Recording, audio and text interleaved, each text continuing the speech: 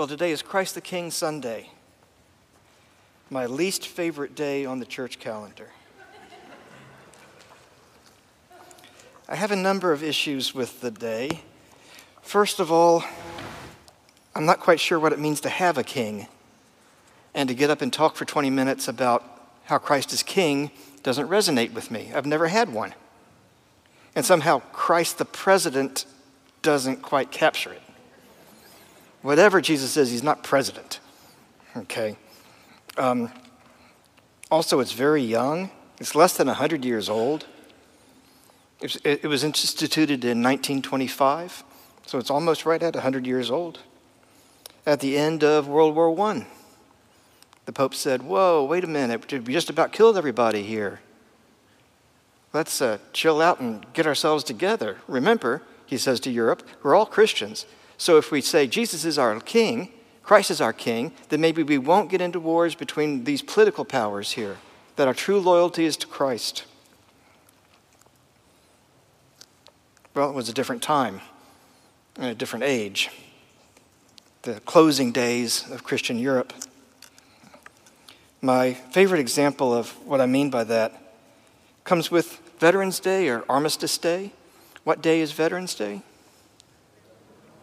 November 11th. It's also the feast day of St. Martin of Tours, the patron saint of soldiers. St. Martin lived in the 300s. He was a soldier. His father had been a soldier in the Roman army. He had become a Christian. The story goes that as he was traveling one day, he came across a beggar who was freezing in the cold. He didn't have anything to wear. And so St. Martin took off his coat, took his sword and cut it in half and gave the other half to the beggar. And that night he had a dream that he saw Jesus wearing his cape, wearing that half cape that he'd given to the beggar. Make of that dream what you will. Maybe it was a vision from God. Maybe it was just a weird dream. But it had a major impact on his life that he had served Jesus by giving this beggar a cloak. He left the army, founded the first monastic order in Western Europe, which is kind of big itself, and then became a bishop in France. And what he did as bishop is important. He moved Christianity out of the city and began evangelizing the rural areas. Up till this time, Christianity had been a very urban religion, but he went out into the countryside, evangelizing the rural areas. In fact, that word pagan originally meant people who lived out in the country because they hadn't heard the gospel. And because he evangelized those people, he became loved by the French people.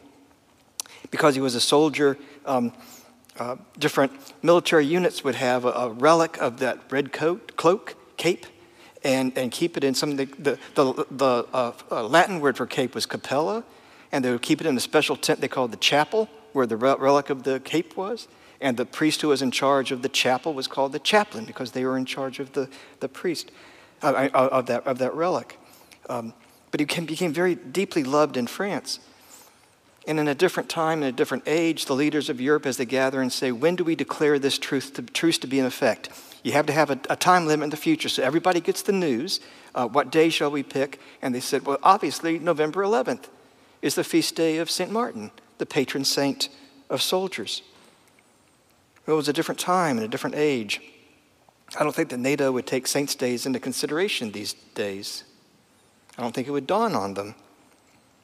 And of course, I don't need to point out to you that this plan didn't work. So there's the sadness in knowing where the day comes from, that plan didn't work. It's also sad thinking about the de-Christianization of Europe. So there's a heaviness to it, at least in my mind. That feast day was moved to the last Sunday of the year, only in 1969, as a result of Vatican II. And so, unfortunately, we did so much with what came out of Vatican II, we went along with it as Anglicans, and in 1979 in the United States began recognizing it. And I don't like liturgical changes that are younger than I am. I mean, if there's a feast day on the church calendar that's younger than me, it just strikes me as inappropriate. I'm not sure why we need to scramble up the lectionary and the collects in the weeks preceding Advent just because of what some pope said, especially because of what some pope said Vatican II. I remind you, the Bishop of Rome hath no jurisdiction in this realm. It says so right in the prayer book, page 787. Book of Common Prayer, 2019, page 787, the Bishop of Rome hath no jurisdiction in this realm. Well, you may have picked up by now that I'm not fond of it, which is why I assigned the sermon today to myself as a matter of spiritual discipline, to say I don't like it, but I'm going to bow to the authority that I've been presented with and preach on Christ the King. I certainly have no problem acknowledging Christ as King. And our readings today focus on the kingship of Jesus Christ. Jeremiah in the Old Testament gives us a lament. He proclaims a woe that the human kings of Israel have failed utterly in ruling the people. Woe to the shepherds who destroy and scatter the sheep of my pasture, declares the Lord. Therefore, thus says the Lord, the God of Israel, concerning the shepherds who care for my people, you have scattered my flock and have driven them away, and you have not attended to them. Behold, I will attend to you for your evil deeds, declares the Lord. You haven't taken care of my people, so I'll take care of you. It's very common for kings to be portrayed as shepherds in the ancient Near East. You might bring to mind a picture of a pharaoh, and they're usually standing there like this, and they've got their arms crossed, they've got two sticks in their hands. One is a fly swatter. The other is a shepherd's crook. The image of the king as shepherd is all over the ancient Near East. And so it would be clear to the original readers what God is saying here, that the human kings have failed. And anyone who knew their history would know that the human kings had failed. At first, God had been their king. But then the people said, we want a human king. It's kind of embarrassing not having a king. People ask us, who's your king around here? And we say, well, we don't really have one. It'd be nice to say who our king was. Besides, we want to be like all the other countries. Everybody else has a king. Why can't we have a king? And the result is a civil war. Samuel anoints two men at two different times to be king, Saul and David. And the first result is a civil war. And ever since then, the human kings had utterly failed the Hebrew people. They've been scattered, and God promises to return as king. He says in verse 3, then I will gather the remnant of my flock out of all the countries where I have driven them, and I will bring them back to their fold, and they shall be fruitful and multiply. Behold, the days are coming, declares the Lord, when I will raise up for David a righteous branch, and he shall reign as king and deal wisely, and shall execute justice and righteousness in the land.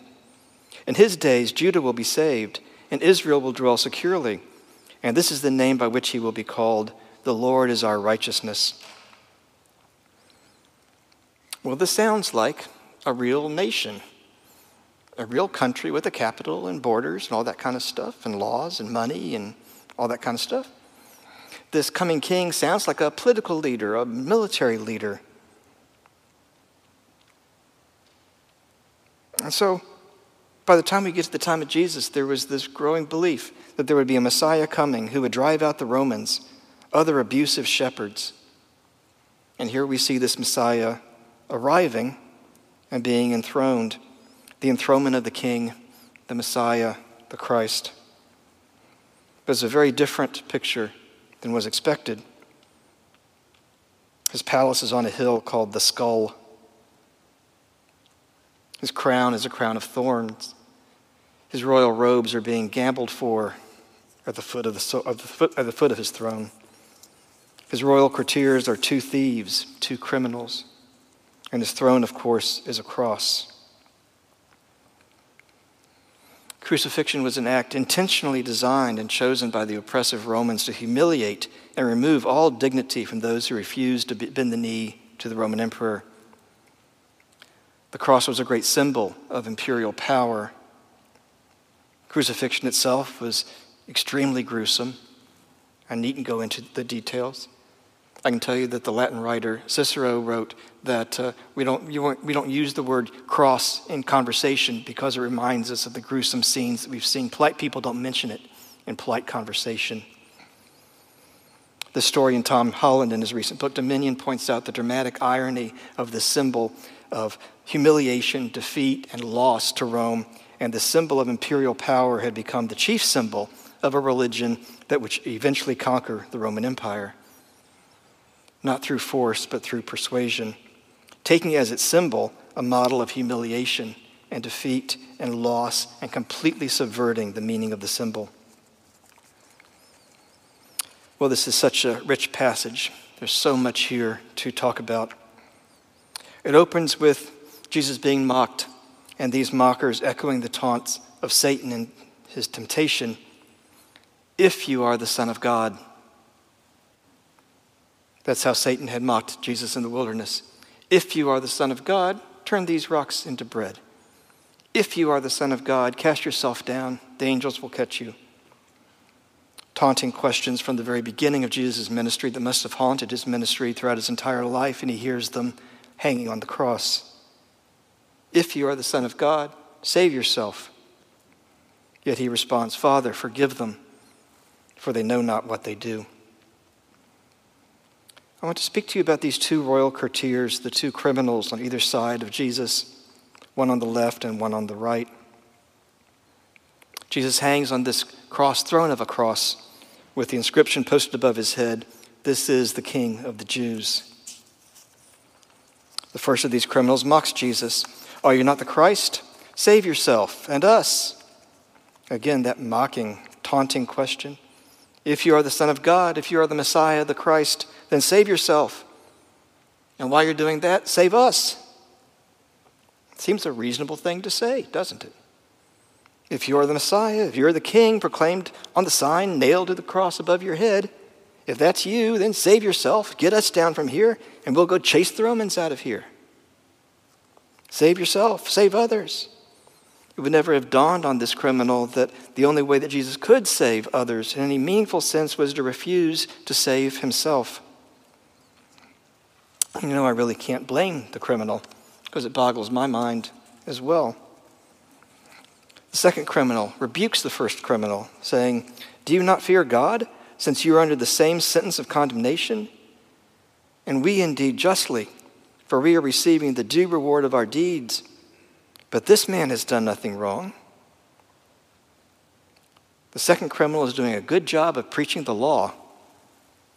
We are condemned. We deserve death. He does a good job of preaching the law, but he receives the grace of the gospel because he finds grace and acceptance from Jesus. The criminal continues, "Jesus, remember me when you come into your kingdom." And Jesus said to him, "Truly, I say to you, today you'll be with me in paradise." What better picture of God's grace can you imagine than this scene right before the death of Jesus?